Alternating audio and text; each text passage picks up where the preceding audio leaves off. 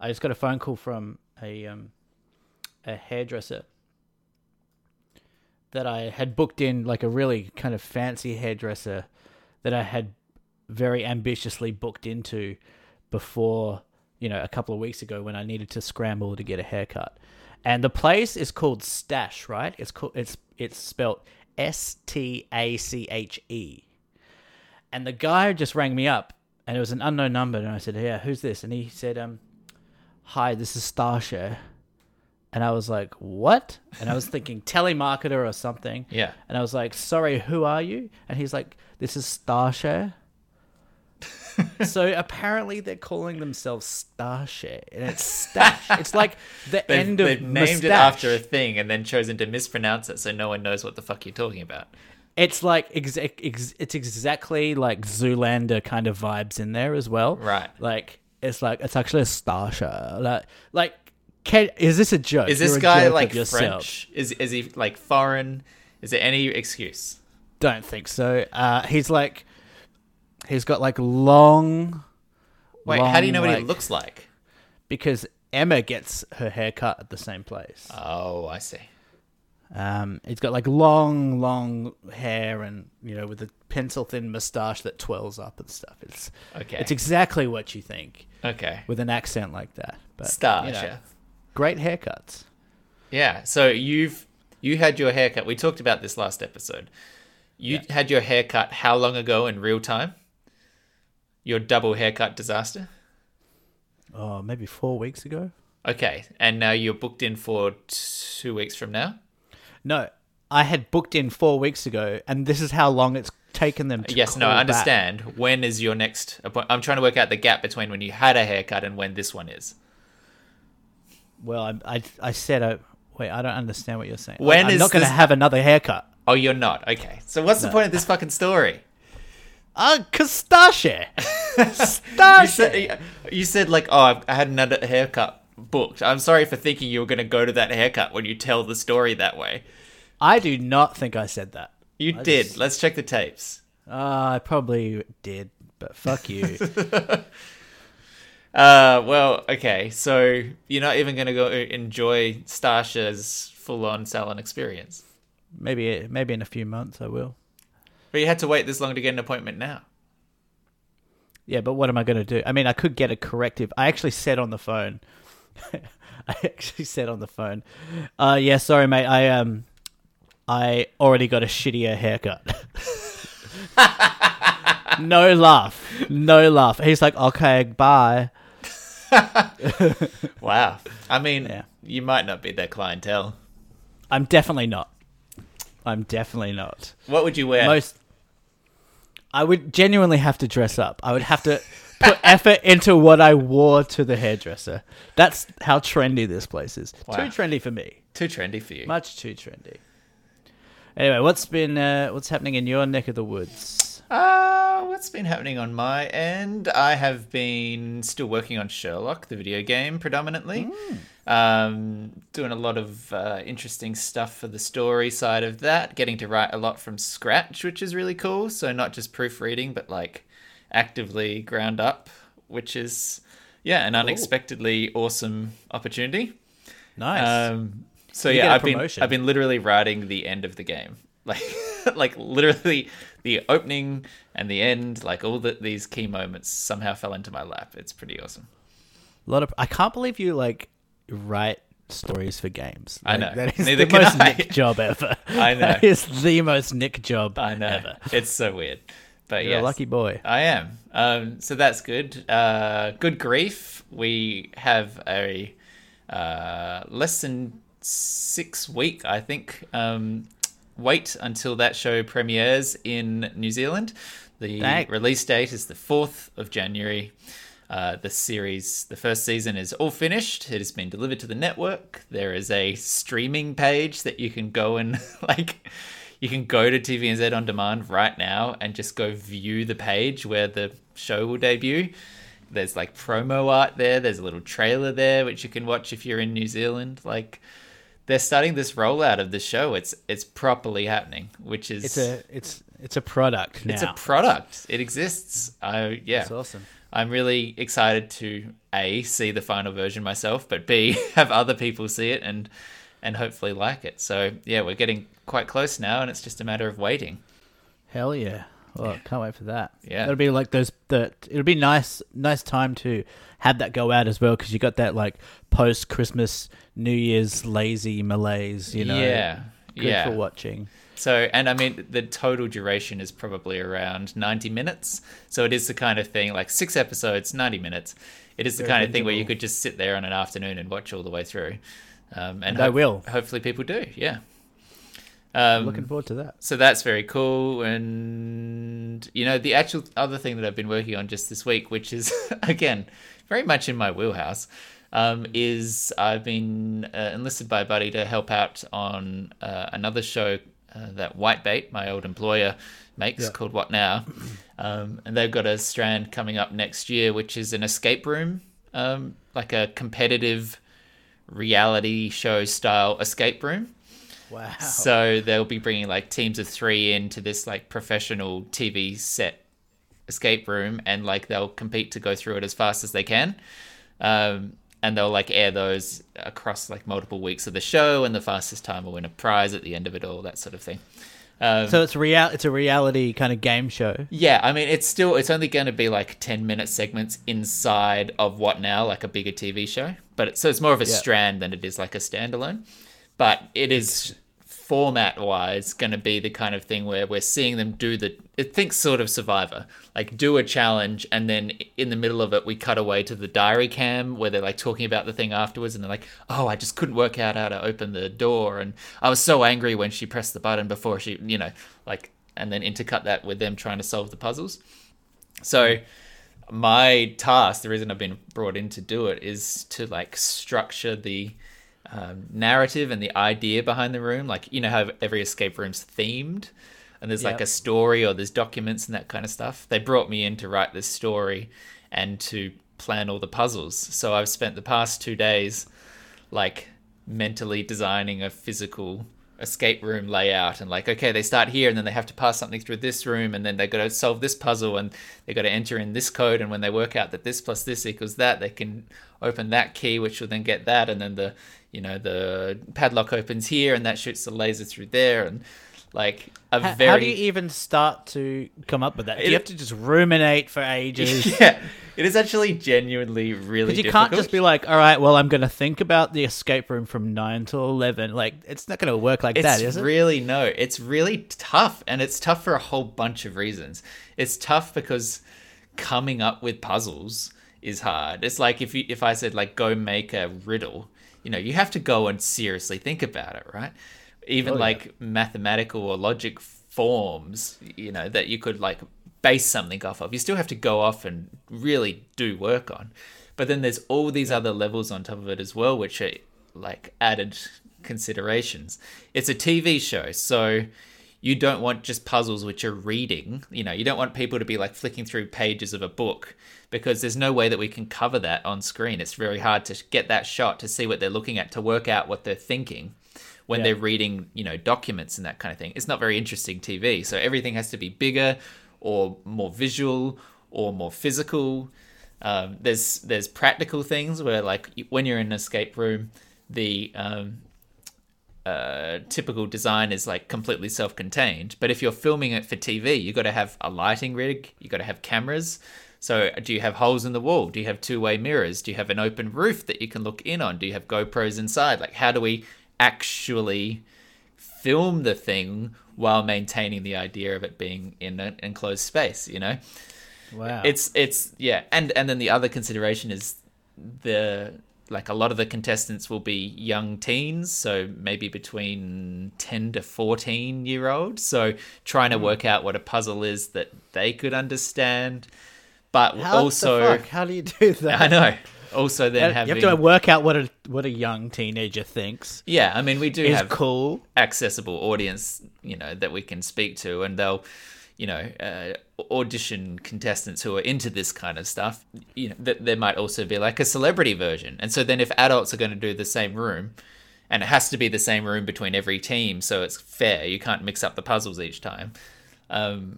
if there's a celebrity team, then adults are going through it. Is it going to be too easy for them, or is it going to be too hard for kids?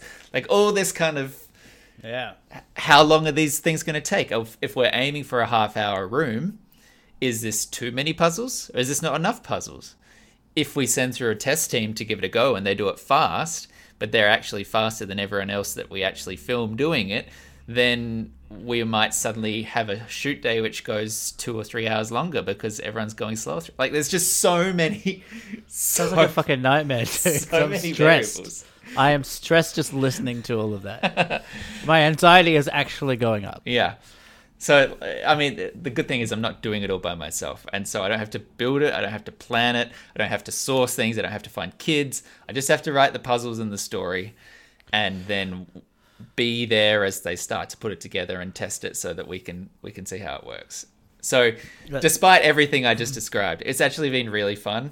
It's just so mentally draining to try and think this shit up. Yeah, and it sounds like it could definitely be fun working with a team, but it just sounds like on paper like a giant head fuck. Yeah, it is. But then, like the end result though, like I think it could be really cool. Like you've done escape rooms, right? You've very reluctantly, yes. Very reluctantly. That's interesting. Hated it. Can I tell you my experience with the escape room? Yeah, please. I've done 2 of them. Okay. Dragged, kicking, and screaming both times. Okay, Both times sounds like also an attitude extremely hungover. Okay, there we go. And you know, wait, both times? Both times hungover.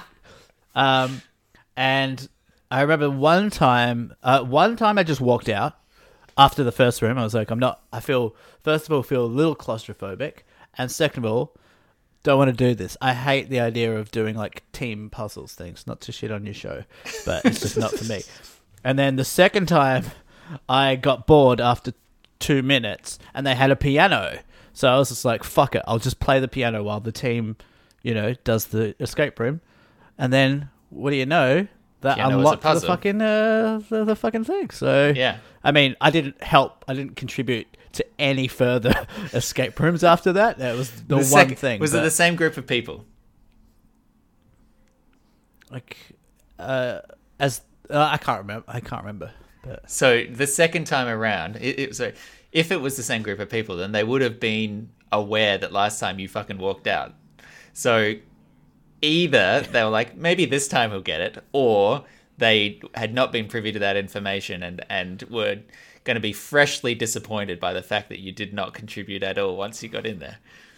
yeah, I think you probably expect me to not be into that kind of thing. I mean, I don't like doing games. I don't like games night. I hate the idea of games night. But weirdly enough, I love poker. So I don't know how that works. Yeah, it seems self-contradictory. Yeah, but poker, you can win money. If I could win money in this thing, I'd be the most enthusiastic one. Well, you got to put a dollar bill at the end of it. Come and compete in our TV show and win a prize at the end. I'm there, baby. Yeah. Oh, that's interesting. Welcome to Deep Forward, everybody. Hey, how you going? Good to see you. I mean, you can't see us, but maybe we can see you. No, that still doesn't work. Anyway, this is a podcast, and we talk about things on it. Sitting through the internet with me, my friend Michael. Hey, say some words. Whoop, whoop. Whoop, whoop.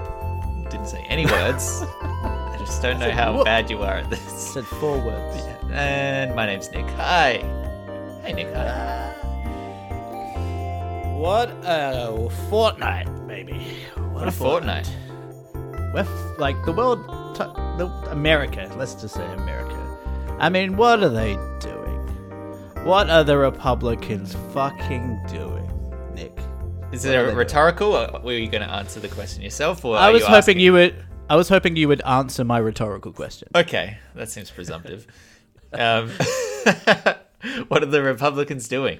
Well, for the past 2 weeks, it has really all been still about Trump, though, hasn't it? It has been Trump and his ego, despite a clear winner. And I would like to say that we did call it 2 weeks ago on our podcast. It had not been as super confirmed as it is now super confirmed, but we had said... I believed I called it a year ago when there was no Democratic nominee yet. You did.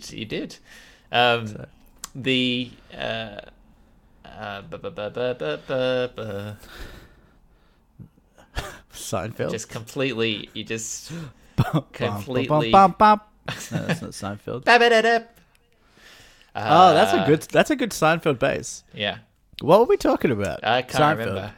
All right, so my favorite's Kramer. It's because you like walking into things. Okay,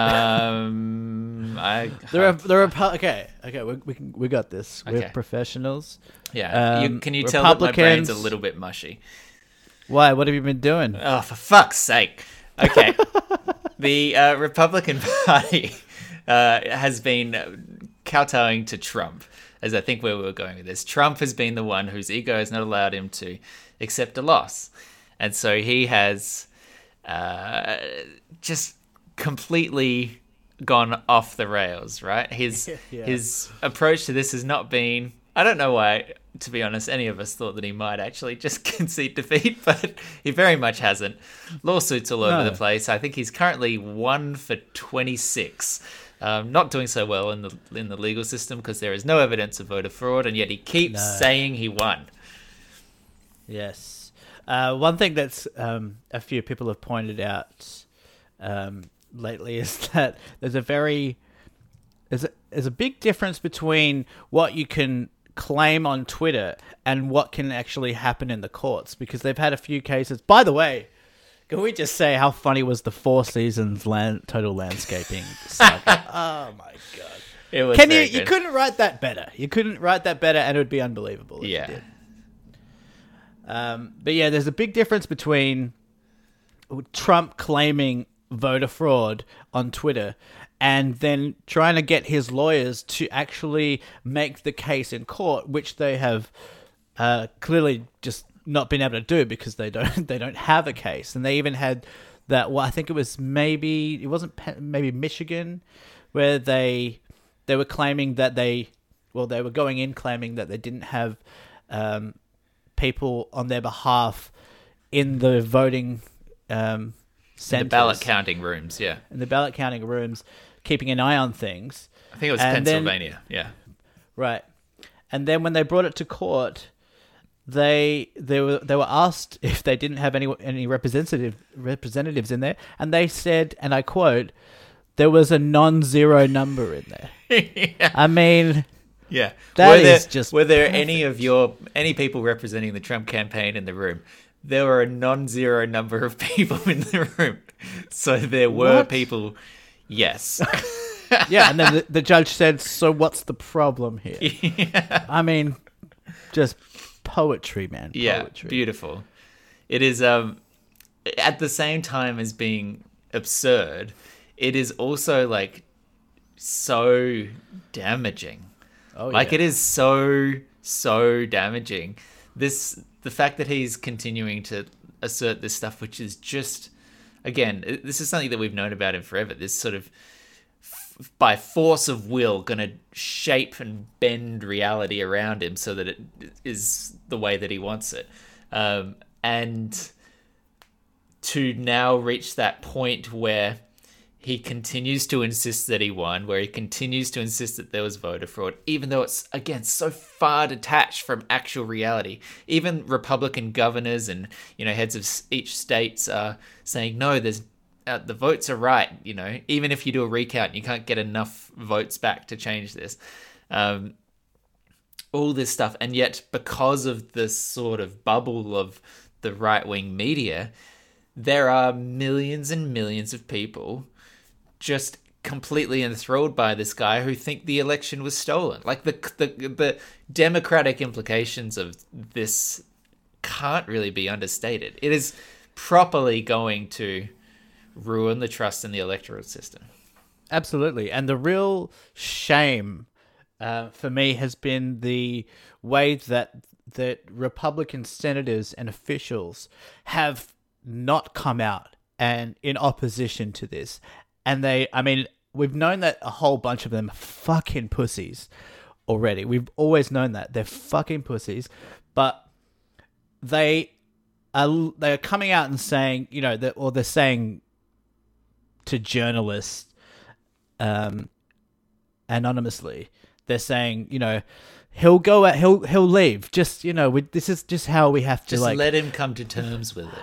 I'm like, we're talking about the president of the United States, and we're talking about just like placating a guy, like not even exaggerating, like a child. Yeah. Just don't worry, he'll tire out, he'll leave eventually. Yeah. Like that's exactly what they're doing. This is Yeah. the highest ranking official in the free world. I mean, what are we doing? Like these Republican senators that are just doing this. I mean, you know that these guys are just doing it. They're career politicians. They just want to be on the right. They want to be on the good side of the most powerful person, and they just absolutely don't have the country's best interests at heart. And that's the damaging thing, as you said, and that's the shameful thing. They clearly and so obviously right now, as if it wasn't before, they do not have America's best interests at heart. And if you don't have your country's best interests at heart as a politician, you're a scumbag. Yeah, well said. The kind of craziness in which you describe that, like you're treating Trump like a child. It's like forcing him to like sit at the dinner table until he finishes his vegetables, right? Like you don't get to go and have fun until you accept this thing. He's absolutely just throwing a temper tantrum.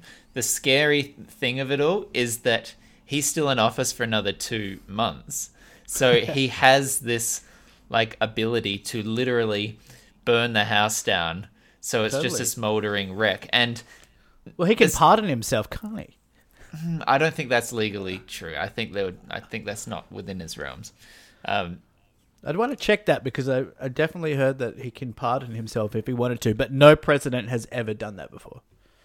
Yeah, I saw talk of it, but I think I also saw coverage saying that it was legally, not an outcome that would. It just doesn't stand up to any sort of objective scrutiny. The idea that a president can pardon himself, because there's meant to be some degree of, objective justice in the thing. It wouldn't agree with, constitutional principles, I don't think.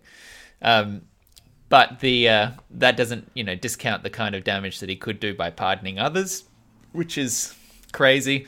But also, there was an article today in CNN, and this is fucking crazy. Like, this is how legitimately crazy it is. In any other context, again, just like everything with Trump, in any other context, any one of these little stories would be the center of a months-long scandal. But who knows if this will even go anywhere. There was a CNN article saying that the Trump White House office campaign approach is literally going to be a vindictive scorched earth policy, and that multiple sources confirmed this, that they have outwardly said that they're going to blow up international foreign policies and fuck with other countries, pull, people out of Afghanistan and stuff, and hope that it all goes to shit, or impose sanctions on things so that Biden inherits an international crisis and looks bad. Like, legitimately, that has been corroborated CNN reporting, that the Trump White House is literally just burning the fucking house down. Jesus. In a temper tantrum. And I can see it happening. You can see it happening. Like, he fired the head of the electoral security, department or whatever, because he came out and attested that it was the most secure election that America's ever had. And this guy was a non-partisan, very well respected figure in the security world who had By the done way, incredible I just love things. that this was the most secure election in history. Yeah. And as every most recent election ought to be, or should be, or is, just by virtue of the technology. Yeah. It is kind of, it is a little bit reminiscent of a marketing slogan. Like, every time Apple comes out onto stage each year and they says, "This is the iPhone 12 and it's the best iPhone we've ever made." It's like, well, yeah, because A, if it's not, you're not going to say, actually, last year's was better. Just go pick up an 11. But B, if you're not making it better, then what are you doing? Like, it's the same kind of thing. But that's not to dismiss the actual work that the security complex put into preventing, Russian interference and that kind of stuff this time around. But this guy got fired by Trump because he came out and said this was a perfectly secure election with no indications of fraud. And Trump was like, okay, fuck off. Get out of here, mate. Get out of here. Yeah, God. What are you drinking? I've got a golden lager, a Monteith's golden lager. Nice. Have you been drinking much? No, not today specifically, and not midweek, but over the weekends, yeah. Oh, okay. It's getting into that silly season. Sure. Why do you ask? Just because I've been thinking about my own drinking habits lately. Right. And over lockdown, they definitely. I mean, I say this now, looking back, being working 9 to 5 and being tired at 9 p.m. every day, my drinking habits were pretty, well, not extreme. Well, maybe it was getting a little bit dangerous. Well, not dangerous. I don't know. I just keep Excessive? saying shit and backtracking. Yeah, it was definitely excessive. I hit someone with my car. Well, not with my car. It was someone else's car. Well, it was a motorcycle. I stole someone's motorcycle. Stole someone's motorcycle and hit them with someone else's motorcycle. I don't know who it was. I was too drunk. I was too drunk. I think it was a person. I hit someone with someone's motorcycle. That's all I know. It was a big night. To be honest, I don't know if it was a person. I just heard a noise and I went flying.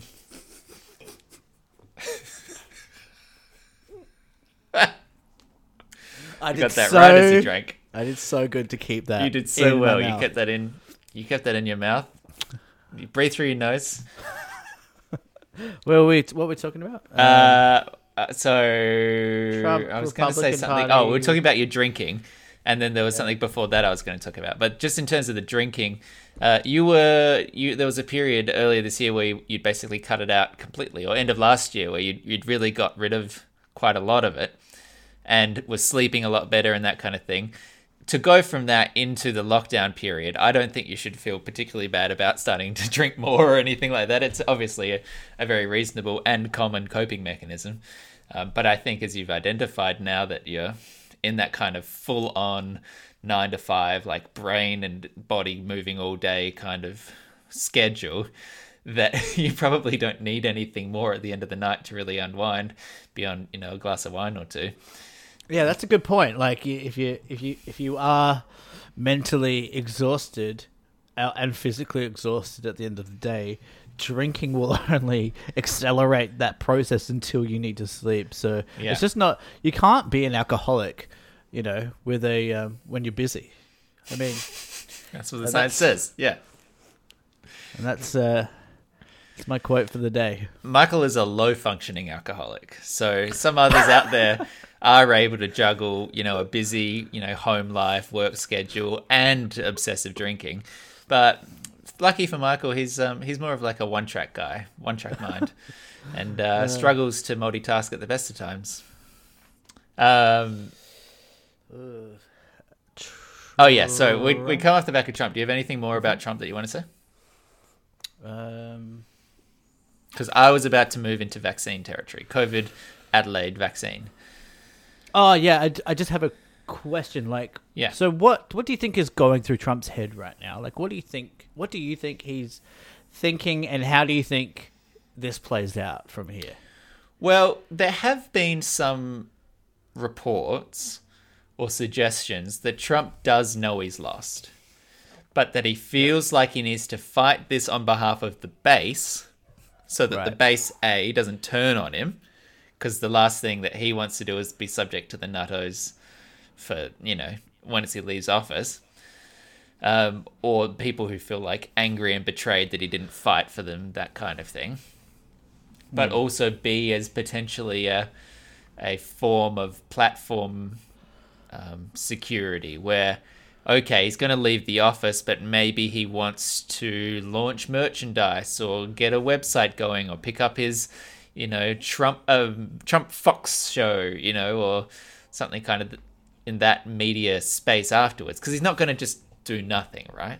Yep. So something So do you think along if he these just- lines. If he just thinks he thinks if he sows enough doubt, it will make it. If he can convince a significant percentage of his base to believe that, yeah, maybe the election was fraudulent, that in their eyes, at least, he's not a loser.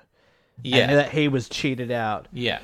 And But so do you then think he actually believes that stuff? I think not.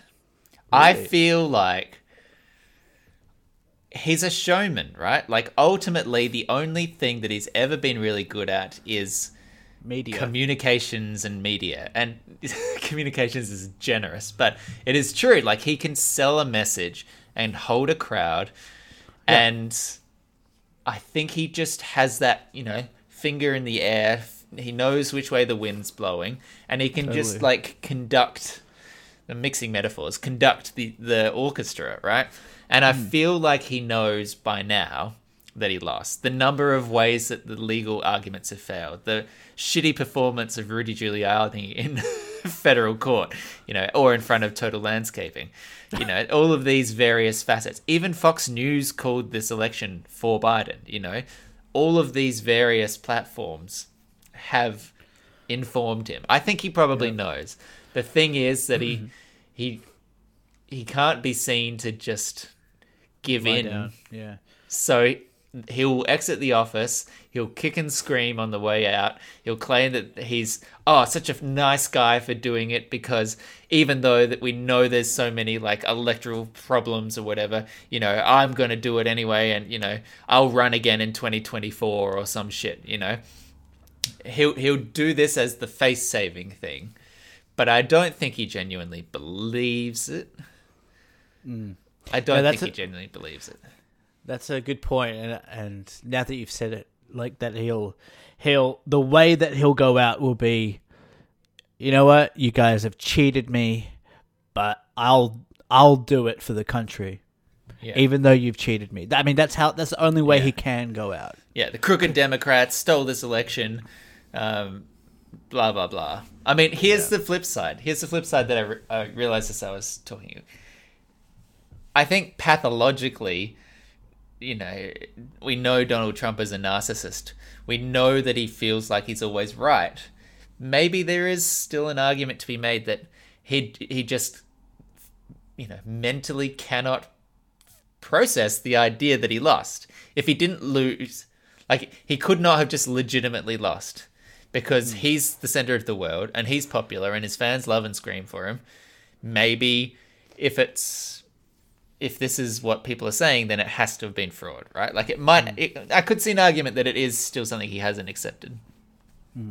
I mean, look at his career as a businessman. Like, he's had failures before. How has he handled those? His entire life is a failure. He's had bankrupt sold casinos. it. He's had bankrupt buildings. I mean, how has he handled that? You ask him about that. You go back. I mean, I don't know if you do this or anyone else does this, but I go back through, watch old interviews with Trump in 1995 with David Letterman and things like that. I mean, it's fascinating to watch that guy, knowing who he grew into, 25 years after the fact. And David Letterman, such a good interview, and we'll say, hey, you're bankrupt, you don't have that much money. He says this. And Trump will be like, no, I have plenty of money, they're all doing fantastic. He's never once admitted failure or loss, even though he has a string of failures. So he's not going to do it here. But yeah, I agree with your projection that how he'll leave the office, and I can't wait for that day, January 20. I'm going to watch that live. I'm going to stay up for it. Is it January 20? Yeah. Well, that's when Joe Biden gets sworn in. Right.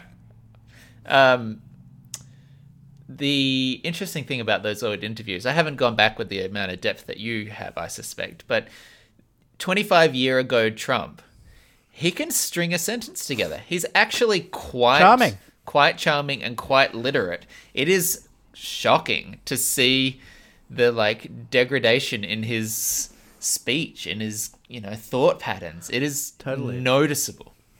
I mean, he's still a douche. He's just always been a douchebag. Yeah. And I mean that in the literal sense. Like, he is just a bit of a loser as much as he goes on about winning. He's always been kind of a loser. He's always kind of been out. I mean, he's never had the cool group of society, which would be celebrities. No one's backed him. They've all made fun of him. He's not pretty. He's not actually successful. He's not like popular. He's just had is successful. Well, sure. I mean, he is successful and he does have money, but he's just never been in with the group. He's always been the outsider, and I feel like he knows that. That's why he gets fucking, what's his name, Lil Pump or whatever, Lil Wayne, to come up. Like, he's so like jazzed about getting like a black rabbit that he's never heard of that likes him. I mean, he's never been a cool guy. He's a fucking loser, man. And he was a loser back then. He was a loser when he was 45. He's the loser now. Well, look, not everything in life is daddy issues, but it really feels like this is daddy issues, right? Like, massive. We know from, like, again, interviews and historical record that his dad really didn't fucking like him. Fucked him up. And fucked really him up. Fucked him up. Yeah, and he's never been able to get past it. Maybe in a few years when the world has some distance from this horrendous individual, we might start to get movies and books that will allow us to have a little empathy for this man and start to see him, as maybe try to understand who he is and how he came to be such a prick. I find that this is hyperbole. I'm going to say it. I know it. I'm asterisk at the top. I know it's hyperbole. I know this is not a fair comparison. But here we go. It's a little bit like showing the sensitive upbringing of Hitler, right? In a movie. And I just mean asking people who've been manifestly like worsened, tortured, traumatized, infected, made homeless, made redundant, all of the various atrocities that American, civilians have gone through in this 4-year term. Making a movie in which you're meant to empathize with this person and be like, hey, but his dad was a little bit mean. I'm not sure. I can't picture the filmic treatment that would be successful in that way, because I think he's just so loathsome. And also, even if he has like dad problems, right? There's still so much in his life which he had, so many opportunities, so many millions of dollars, so many buildings and skyscrapers and failures that just get written off, and banks which lend him money even though he's bankrupt, all these kind of things, and he still fucks it up over and over again. I think if you are even, genuinely going into a film like that where you want to sort of, see, you're open to the idea of like following this man's somewhat biographical journey, I think it's going to be really hard to empathize with a guy who has all this stuff and is still such a shithead, still so entitled, still so cruel to people, right? If you're watching a spoiled millionaire, it's not going to be appealing. I'm just not sure what the angle is to do a biopic about Trump.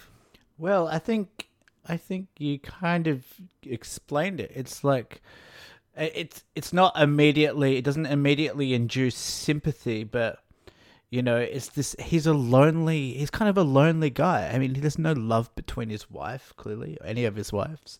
I mean, he's a lonely, sad man surrounded by gold. I mean, I'm not saying that we should excuse the terrible actions he does, but I think it's interesting, and it's kind of it'd be interesting, I think, personally, to see how Hitler became Hitler. Hitler wasn't always Hitler. He was a little boy once. He was a teenager, and then he was a man in his early 20s. Like, I find that interesting, and I want to understand those people. It's kind of like the Joker. I was just about to say it. I was waiting for you to finish. I was like, do you approach this like the Joker? Yeah.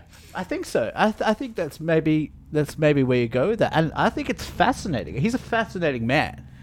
So, like, the Joker movie, I mean, you and I, I think we both liked. I think you really liked from memory. But the approach to that film is show a disturbed man who does unspeakable things, but try and earn some sympathy along the way by showing how life did him wrong. There is a model there that you could apply to a Trump film. I still feel like because it's in the real world and because it's so current, I'm just not sure what appetite will be there. There was the Gleason, Donald Gleason, the Comey role. He played Trump, right? Did you watch it? Yeah, it was crap, but Gleason was good. It was utter crap though. Yeah, I didn't watch, but I was curious as to, like, is the performance? Does he do the voice? Is he like inhabiting that character like a satire? The reason why that performance was so good in such a shit show, in my opinion, was that Gleason doesn't do a caricature of him. He kind of does an imitation, and we haven't really seen that. And I think we'll get a few more, like, over the years. There's going to be movies and there's going to be shows about it. Well, maybe there's not. I mean, it's hard to kind of... I mean, you don't really see it with Barack Obama or anything. But yeah. I don't know. Trump is so larger than life, it's kind of hard to imagine there not being any movies made. I mean, it's true. You could sort of see in like a 10 or 15 year on period, you could get something like Vice, where they tackle a grandiose figure with a grandiose style. I didn't particularly like Vice as a movie, but that performance, Vice, with the Adam McKay film about Christian Bale, yeah, with Dick Christian Bale about Dick Cheney. That's a very big sort of adaptation of a current events. Maybe that's the way to tackle it. I don't know. Yeah, actually you're right. And there was also Oliver Stone's W. Who did Josh Brolin did. Yeah. So I think that kind of style of movie I could definitely see. Interesting there hasn't been an Obama one. Maybe it's just too soon. They don't want to make fun of Obama. Obama's too cool to make fun of. But that's the thing. You don't have to do it as like a critique, though, do you? You could just do a biopic. You know, you could do young Obama years, right? And then end up sort of as he takes the office, something like that. Like, you could set it in that period. They did do a show on Obama, but it was just not that good. Really? I was watching... Obama did a 60... Yeah. It was kind of midday movie style, but I was just watching Barack's 60 Minutes interview, and he's just so... Like, just the way... He just walks in. He walks into the interview. It's so interesting seeing Barack hold himself 4 years after office... after we've had 4 years with Trump in office. And Barack without a tie is still has more presidential capacity in his pinky finger than Trump does. Yeah. And he's just fucking cool. He walks in, he's like, elbow bump. You know, he's just like, Did you see his fucking 3-pointer? Did you see that clip? He's like at a basketball ring. He's rallying for Biden. Someone like bounce passes Barack a basketball. Barack just casually grabs it, shoots from the three-throw line, three-point line, I should say, and fucking swish, and then he just like mic drops, walks away. That's how you do it. Lifts his mask down. Yeah. That's how you do it. And you know what I loved about that video, apart from how cool it was that it was so like perfectly representative of Joe Biden, because Joe Biden's just a poor man's Obama at best. Yeah. And Joe Biden's just like sitting there at the back, and Obama's still holding like... He's got the attention of the room, right? He's like the alpha there. He's like, he's the guy, and Joe Biden's like, whoa, that was cool. I'll be right there, Barack. You know? Yeah. It's like, Yeah, It it's is just the coolest. It's just like instant, viral smash. It was honestly a thing where I watched it and I was like, I was not sure that it was like current because he just looked like, I was like, was this something that had happened 4 years ago and people were just reminiscing? It's like, oh no, this happened this morning. This was just a thing that he just did now. Fuck. So good. What a great president. Yeah. Well, so vaccines. Oh, you don't want to do vaccines? Yeah, I do. Well, I was going to say the other sort of thing which happened over the past couple of weeks is we should send some love to Adelaide, which is, as we record, are currently in absolute lockdown, quite an aggressive, hard lockdown, because there had been 34 cases that had crept out of a Medi hotel in Adelaide. 34 now. I think it's 34. I don't think there are actually any new cases today, which is quite encouraging. No. But I think it was 34. So that city, in fact, the entire state is now in even a more aggressive lockdown than New Zealand did. Can't even exercise. You cannot leave the house even to exercise or walk around your block. You are literally housebound. Other than to go to supermarkets or to pharmacies. There are a few, obvious exceptions for if you need mental health, if you need to get out of a domestic abuse situation, if you need to go to the booze shop, all these things are valid. But cannot go for walks, cannot go to park, cannot leave the house. That is an intense 6 days, and they've defined it as 6 days, and then after that it drops down and some of that eases up. But they're saying that there's a different strain in South Australia. Yeah, I found that interesting as well. That a shorter incubation period and a real more rapid contagious or something. Yeah, a real rapid 3-day sort of window, I think. Yeah. Yeah, that's weird, isn't it? That you can have. Well, I guess we have known that there are different strains of coronavirus, but yeah. Yeah, I've always thought of it as the same thing. Yeah. But it's interesting that it's like already mutated. Like, isn't that kind of scary? I wonder what the total sum, of different variants that we know of now. It's probably dozens. If we get... before I ask that, have you spoken to your folks and how are they dealing with it? Yeah, they're all right. They were all stocked and prepared. They're fairly homebody types anyway. Dad had been traveling for work, so that's been cancelled. The one which is still up in the air is that he is actually waiting on a hip replacement, some elective surgery. He's been hobbling in pain for the past few weeks, just waiting for this surgery date, which is coming up. Elective surgeries have been cancelled for the foreseeable future. So we are hoping that this 6-day circuit breaker, as they're calling it, will stop the coronavirus in its tracks, and that by the time that date is scheduled, he will be able to go in and have that surgery. Because if it gets pushed back, he's not going to be very comfortable. Well, how does that elective if he's in pain? Well, I guess that it's not not emergency. Yeah, he's not bleeding, and he's. It's a little nasty to call it elective at that point. You want to walk? You feel like you deserve to walk. Is that what you're saying? Okay. So you're choosing. You're choosing to walk. So you're choosing to do this. Okay. It seems like a lifestyle choice to me. Have you considered just not moving? Yeah, that's a bit rich, isn't it? Yeah. So also 6 days seems pretty short. Yes, but here's the thing. If it's a 3-day cycle, that's 2 waves of it, right? Wait, 3-day cycle? 3 days to show infectiousness. That's why they're saying it's such a fast-acting thing. I think they're saying that this strain becomes visible quicker. So is that good? Well, I don't think it's either good or bad. It just means this is coloured the way that they're changing these procedures. So I think they're doing 6 days.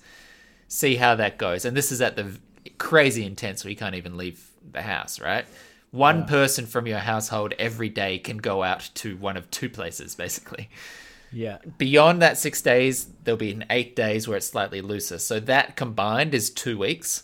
And I think that second half, maybe they'll say, now you can go for walks outside. But it'll still be full lockdown. So across that 2-week period, I think they would expect to see most of those symptomatic cases appear, right? Yeah, yeah. We've been making fun of my dad. You've been to my folks' home and seen the pantry. It's there's 50 jars of pasta sauce. My dad's the 50 exact same. toilet rolls. Yeah. Is he? Absolutely. My dad, and I'm not exaggerating, as we speak, probably has, I want to say, a good 30 cans of coconut milk or coconut cream in his pantry. Well, that's useful though. But has he been doing this pre-lockdown? He's done this for the entirety of my life. All right. So we're in the same boat. Like we've Yeah. been making fun of my dad for doing this for years, and finally we're just like, all right, You finally he's been paid off. stockpiling. He's been stockpiling without actually, taking from others or Yeah. emptying the shelves for himself. Yeah. He's just been doing it gradually. Yeah. Some Which of the is the way cans to are from do it. 1985, but I think they're still probably good. Oh, the tunas! Don't touch the tuna. We have that on the door when you come into my Now house. I understand. Whatever you do, don't eat the tuna. Yeah. Sending our love to Adelaide. It's going to be tough. We're here for you. Now Melbourne gets a chance to show those South Australians how to do it and show a bit of empathy in return. The interesting news coming out of America is that sort of globally, I suppose, is that a couple of the big pharmaceutical companies have come out with what seem to be pretty impressively effective vaccines. 95%. 95%, both Pfizer That's both and Moderna? Moderna. Yeah, I think have said 95% now, that's a pretty impressive feat. It's a very impressive feat. So maybe you can clear this up for me. Are we looking to get 100%? Or no vaccine is 100%? I don't know the answer to that. I would guess When do no they call vaccine it? is 100%. I think they call it when they're confident that it's safe and mostly effective. I would imagine that these 95% effective vaccines are going into production. I think that they are going to call that good enough, assuming it's safe enough. Right. And now, are you someone who will, be willing to take the vaccine when it comes? Well, I don't know that it'll really be up to me to make that choice. You're sort of asking that from a what's our safety consideration question kind of perspective. Well, I think the trepidation that people have right now is that they might be slightly distrustful of a vaccine that has so clearly been rushed. Well, at least perception-wise has been rushed through. So you don't have the luxury of knowing that a vaccine has been tested over, a decade or 5 years. Well, it's interesting that you say that because I was reading a article. In fact, I can't remember if it was an article or it was in a series of tweets, but someone in the epidemiology field or the vaccination field was talking about how those concerns should actually be put to rest, because this 10-year figure, it is not 10 years of being in clinical tests. That 10-year figure encompasses a whole amount of other work. Things like filling out applications, seeking grant money, doing the paperwork, finding a lab, designing these things with limited resources. All of that, like the bulk Admin. of that time Yeah. is admin and bureaucracy and systemic kind of focus and production issue sort of things. Finding a factory to manufacture it, working out how to produce it. The amazing achievement of these vaccines is actually a testament to the things that we can get done with a global focus and infinite resources. So if your question is not, okay, who am I going to apply to get this grant money? If the US government says, here's $1 billion, go make a vaccine, then that's, 3 years out of this process gone. If where are we going to produce this? Who's going to back us for it? Oh, well, there's, 7 international pharmacological giants ready to hit play on all of their factories around the globe. Okay, well then we don't have to worry about that either. If the only thing that you're trying to do is find a chemical combination which produces this reaction in the body to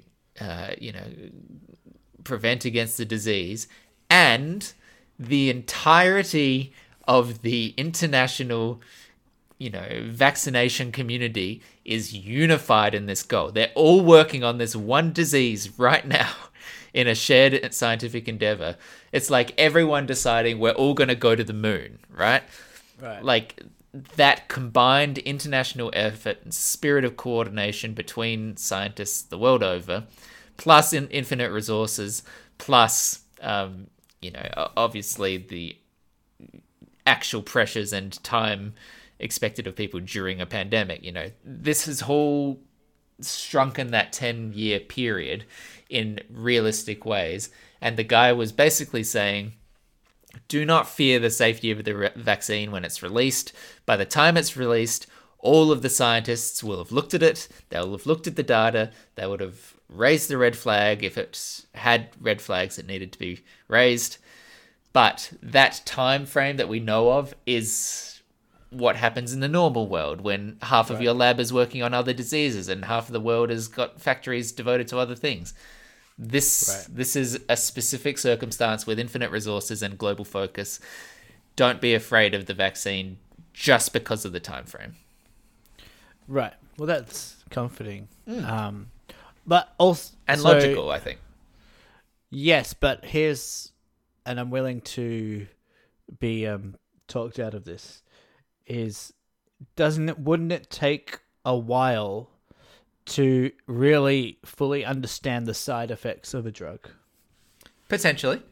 I'm no immunologist at all, but I think that in certain respects, the way that they are designing vaccines, they're building on a foundational knowledge about how certain proteins and stuff work, or certain vaccine types work from previous vaccines and knowledge. So their expectations about where to look and what kind of side effects might be are probably already focused. And I don't know necessarily that it takes 10 years to see a side effect to a vaccine. Sure. I think you might... Again, this is completely unverified. Yeah. But I would imagine that either it causes problems almost straight away, or it fails in a way that's identifiable. Like, okay, now we try and give you the COVID and you get the COVID. But I'm not sure that, people are going to, 10 years on, discover they have tumors because this thing did this thing, Sure. Yeah, it just occurred to me it's a little hypocritical of me to question this as someone who did has medical done experiments. Clinical drug trials for cash. I mean, I've literally accepted $150 and said, Doc, whatever you gotta do, stick it in me as long as I get that sweet cash. Let me drop my pants and you get to work. And it all worked out fine, except I got this kind of twitch. But, And you can levitate. Let's give me a... Yeah, I can read minds.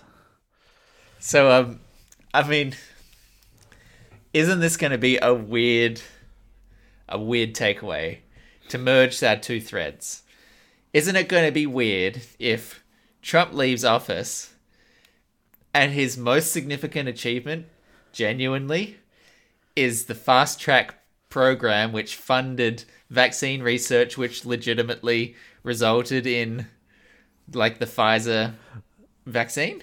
Operation Warp Speed. But he's claiming that Pfizer and Moderna held off announcing that they had a successful drug in their hands until after the election. Yeah. Do you reckon there's any validity to that? I don't. You wouldn't think so, would I you? don't know. I mean, I suppose it's possible. It kind of sucks for Trump that if that is his one, good thing that he's done, that it was announced after everyone voted. But it's also just really funny. So yeah, but again, if you're weighing the scales of Trump COVID response, maybe inadvertently funding a program which produced a vaccine, sure, that's on the good side of the scale. Literally not giving a fuck for 11 months as it runs rampant and kills 250,000 Americans is probably still weighing that scale down for a lot of voters. Yeah. Also, I have a massive objection to the name Operation Warp Speed. I mean, what are you doing? What do you Turn want? off the TV. You're not fucking It's not in a Star space Trek. movie. It's just not a movie. Don't call it Operation Warp Speed. Call it Operation fucking Falcon or something. That'd be cool. Ooh, It's a bit subtle, you know. Falcons Captain are fast. Falcon. But don't call it Operation Warp Speed. It's such Cowboys. a literal name, isn't it? It's like calling it Operation Let's Get a Vaccine Fast. Like, it's just show a little bit more like panache, please. Yeah. Yeah, Operation Really Fast. Losers.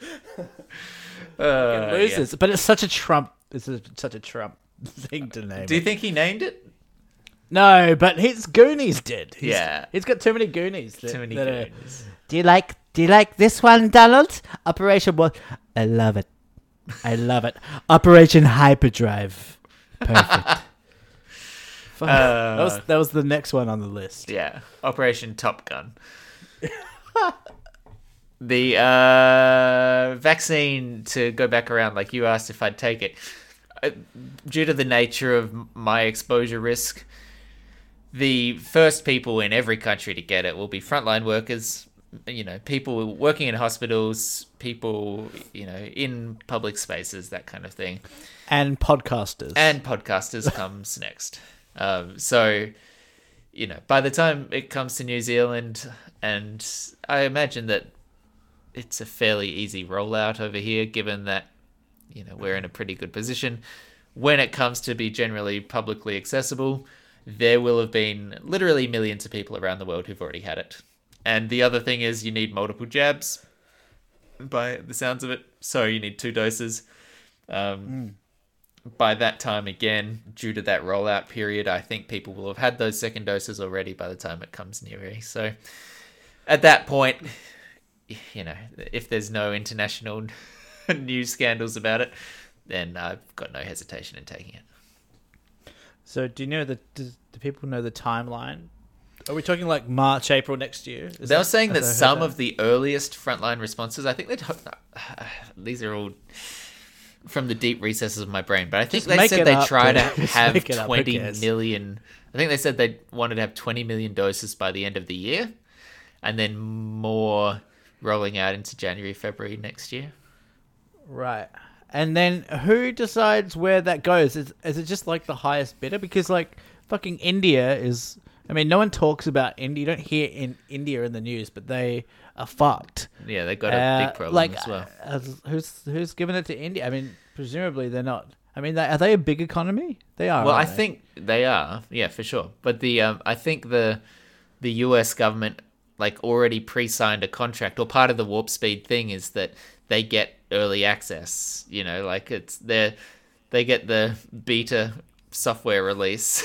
they get the access into the club where they get to skip the queue as part of this funding program. So I think a lot of those initial doses will go to the US, and then maybe they... That doesn't seem right, does it? I don't know. Just like the richest countries get the vaccine. I mean, it makes sense in one sense, but it also doesn't seem fair. Well, the crazy thing about it as well is that these drug companies who got public money to make the vaccine will get paid for the vaccines. So they'll make a profit off selling this thing as well, even though the public paid for it. It's still that kind of capitalist nightmare of literally our taxes created this and we still have to pay you for it. Oh yeah, we literally have to suck Big Pharma's dick right now. That's quite homophobic. What's wrong with sucking dicks, Michael? No, I like sucking a dick, but if you... Wait, what did I just say? I didn't mean to say that. Sorry, you let your inside thoughts go out. I got on the defensive real quick. I love sucking dick, and I refuse you What did I just say? I don't know. Yeah, maybe. Is it homophobic? I mean, it's not. I mean, if it's homophobic, it's heterophobic as well to women. It's sexist. It's. I'm not just a homophobe. I'm a sexist. I'm also too. sexist. Don't forget. If you've enjoyed this kind of thing, you know what? No, I don't want to do the R. I always start with the R, and I find it really annoying.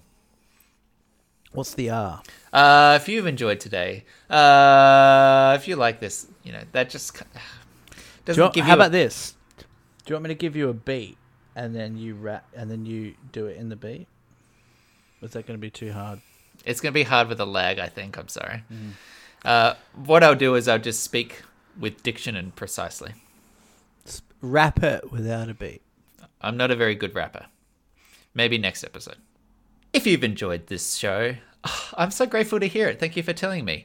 If you go to Apple Podcasts and tell other people there, then maybe they'll come and listen to our show as well. And I think we can all enjoy and appreciate that.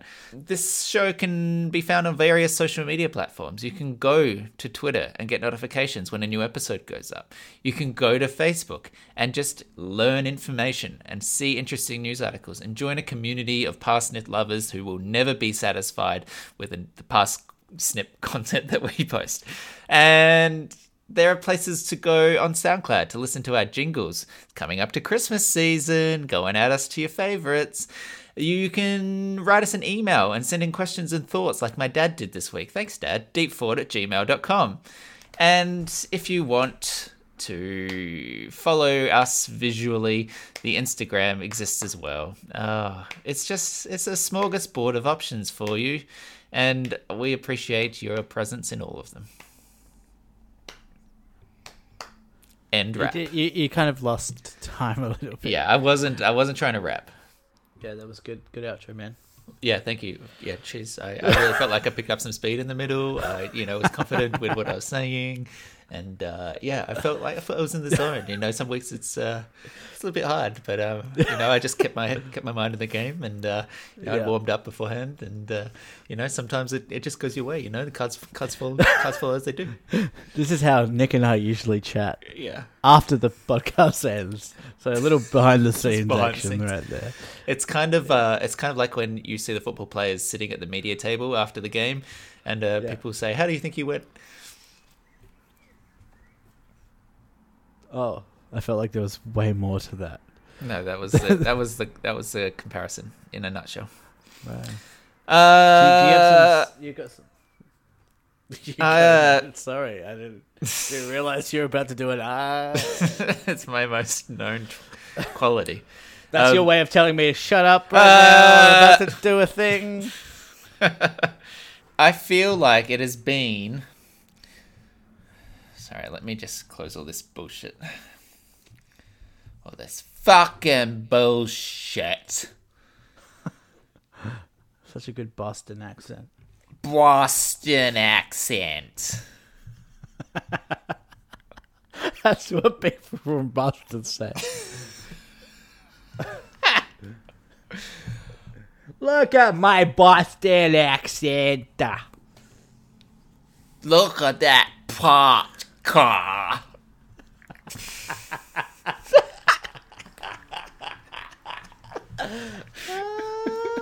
That's a character guy who thinks he can do a Boston accent, but it's just way off.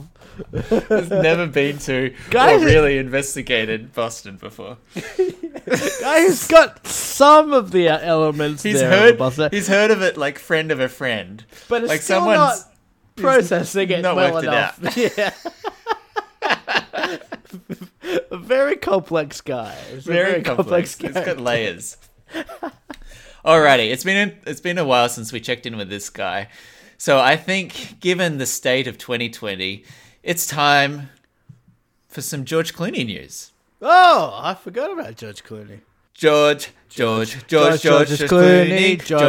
Clooney news. Watch out for that tree. Yes, we actually, when you on my end, that actually synced perfectly. So that was great. I went Yeah. and then I hesitated again so Yeah. I could catch up with the lag. Yeah, it's perfect. George Clooney news. If you haven't encountered George Clooney, George Clooney. then you probably want this explanation. What we do is we just look for what George Clooney's been up to. And boy, do I have a story. I'm ready. I'm waiting. Fuck it. Let's just get on with it, okay? My Kahlua with milk's kicking in, and I'm in the zone. The Kahlua zone. Here, so there is a big GQ profile on George Clooney. Links in the chapter notes if you want to go read it. I heard about this. It's very enjoyable. He throws shade at Russell Crowe. Love it. A whole bunch of interesting little tidbits. You can find out why he hasn't been acting recently, because he's really just a family guy and he's enjoying being at home. He's been supporting his wife. And then towards the end of the interview comes this nugget. The interviewer says, "We have heard that you gave away $14 million to your friends." And he demurs as to whether or not to answer it, and then eventually gives in and talks through the story. So I just want to read to you an excerpt of this GQ interview about the time that George Clooney gave away $14 million.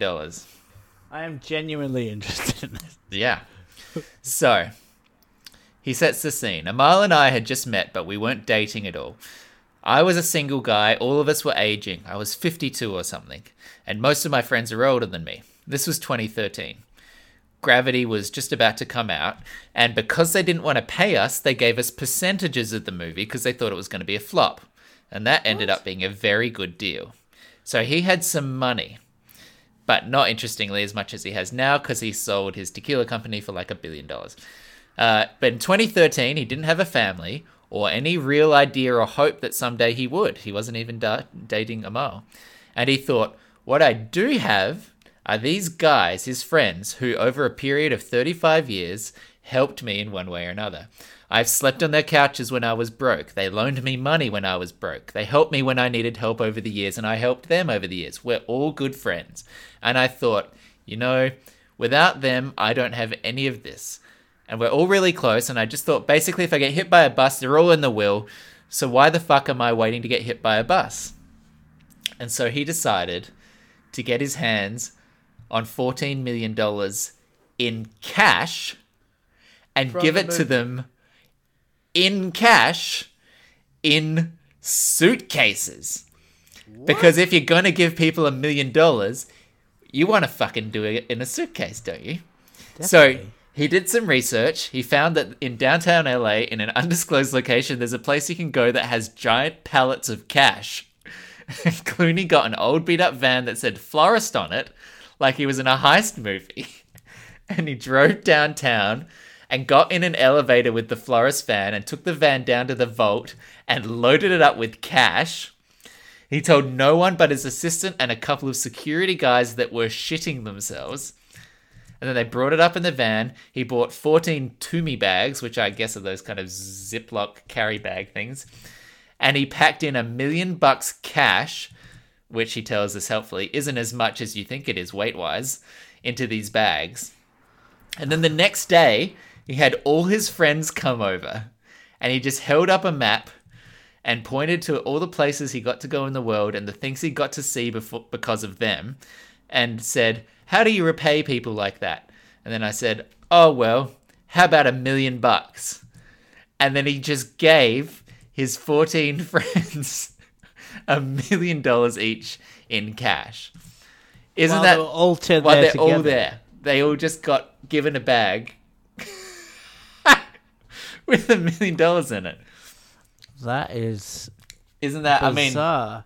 Bizarre, but also like such an opportune, like kind of blessed life, but sort of weird. Here's the thing I don't get about indulgent.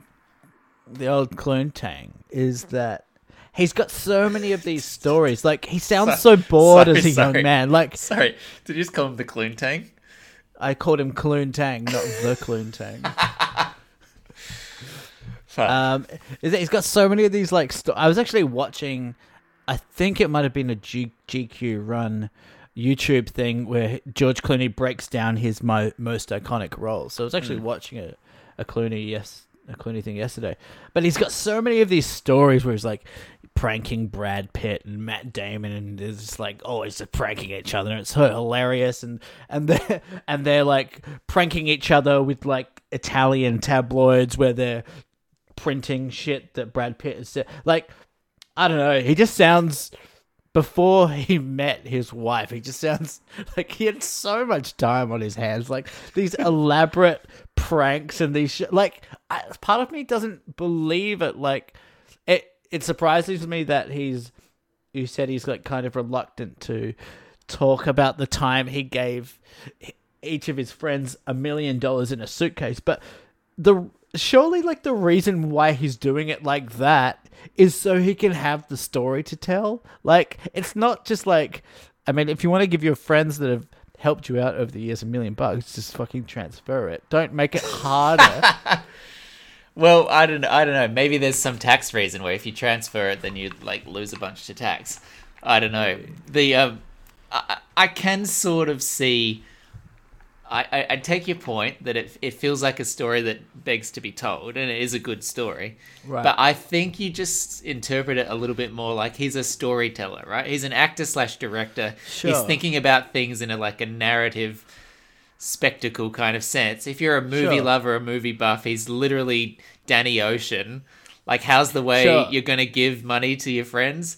Fucking get it in cash and give it to them in a bag, right? Like, that's more fun than just opening your bank account and discovering an extra $1 million in there, right? I think that's true, and I'm being a little too critical there of him, or a little bit too cynical, because just thinking about my own life, like I appreciate. I mean, you and I do it. I mean, we do this Christmas song. The best moments about life as you get older are the putting in maximum effort into things that don't deserve maximum effort, and that's where the biggest joys are, don't you think?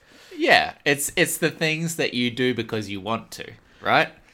It's like it's the not overkill for no reason other than just, I mean, yeah, it's fun. Yeah, it's things that you're only doing for yourself, right?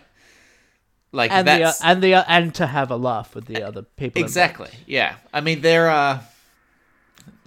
everyone does things for other people. Okay, that's going to come off more cynical than I intended it to, but like, when you do things for other people, there's also something you're getting from it yourself, right? And so one of those aspects, even if you're being altruistic, can also be, what's the way that I'm going to enjoy this most as well, right? And I think his approach, particularly as he said, he was 52 and he didn't have a family and never expected to have one. He's just him and his boys. You know, the weird thing about it is actually that he is a more believable millionaire than like Trump is. Like, at least Clooney seems to enjoy it, you know? Trump is probably richer than Trump. Clooney is probably richer than Trump ever was. But he's certainly enjoying it more than Trump ever did. Yeah, you're probably right there. I just thought of another Clooney name, Hakuna Matata. Oh, that's a good one, isn't it? That's quite good. But yeah, you're right, and who doesn't want to have like one of those stories? I mean, it's a cool story. Like, you think about, for one of those friends that were gifted $1 million. I mean, they get to say George Clooney gave me $1 million in cash out of a Flores fan. I mean, yeah, their grandkids will tell that story. Yeah, well, probably not, because how many like famous movie stars of my grandparents' era do we talk about? I mean, well, yeah, probably right. Well, I suppose Orson Welles gave my granddad $1 million. You know, it could work. Well, that you'd expect that money to still be in the family at Yeah. some. But that was a good Clooney news, man. Like I reckon that was my favorite Clooney news. Oh, thank you. Not even the one where Clooney used his Nescafe money to buy a satellite which spied over like Syrian war zones. No, that was my favorite Clooney. This is a hot number 2. The hot number 2. Yeah. That's just like my Friday night. That's what Emma calls me. I feel like we need a better joke. Is there any way that we can What? can we be How funnier? fucking dare you, dude? Can we be funnier? Can we try and be funnier just again? I literally thought before I said that this will be the closer. This is true. So explain explain the joke to me then. What hot number 2 in what way? I said, I mean, Like it's you're a funny piece that- of shit? Is it like a toilet related number 2 joke? No, it's like just a backhanded compliment. You're my hot number 2. As in number 2 is in like your second in command. No, second in preference. Second in preference. That's where I was going. As I mean, in- now you're making me explain it, which is Well, yeah, I disgusting know of that this you. part isn't funny. I'm just trying to understand it so I can retroactively assess if it was good or Yes, but with every question, you're killing the laughter. not. Well, I don't know if it needs to be funny anymore. It wasn't then.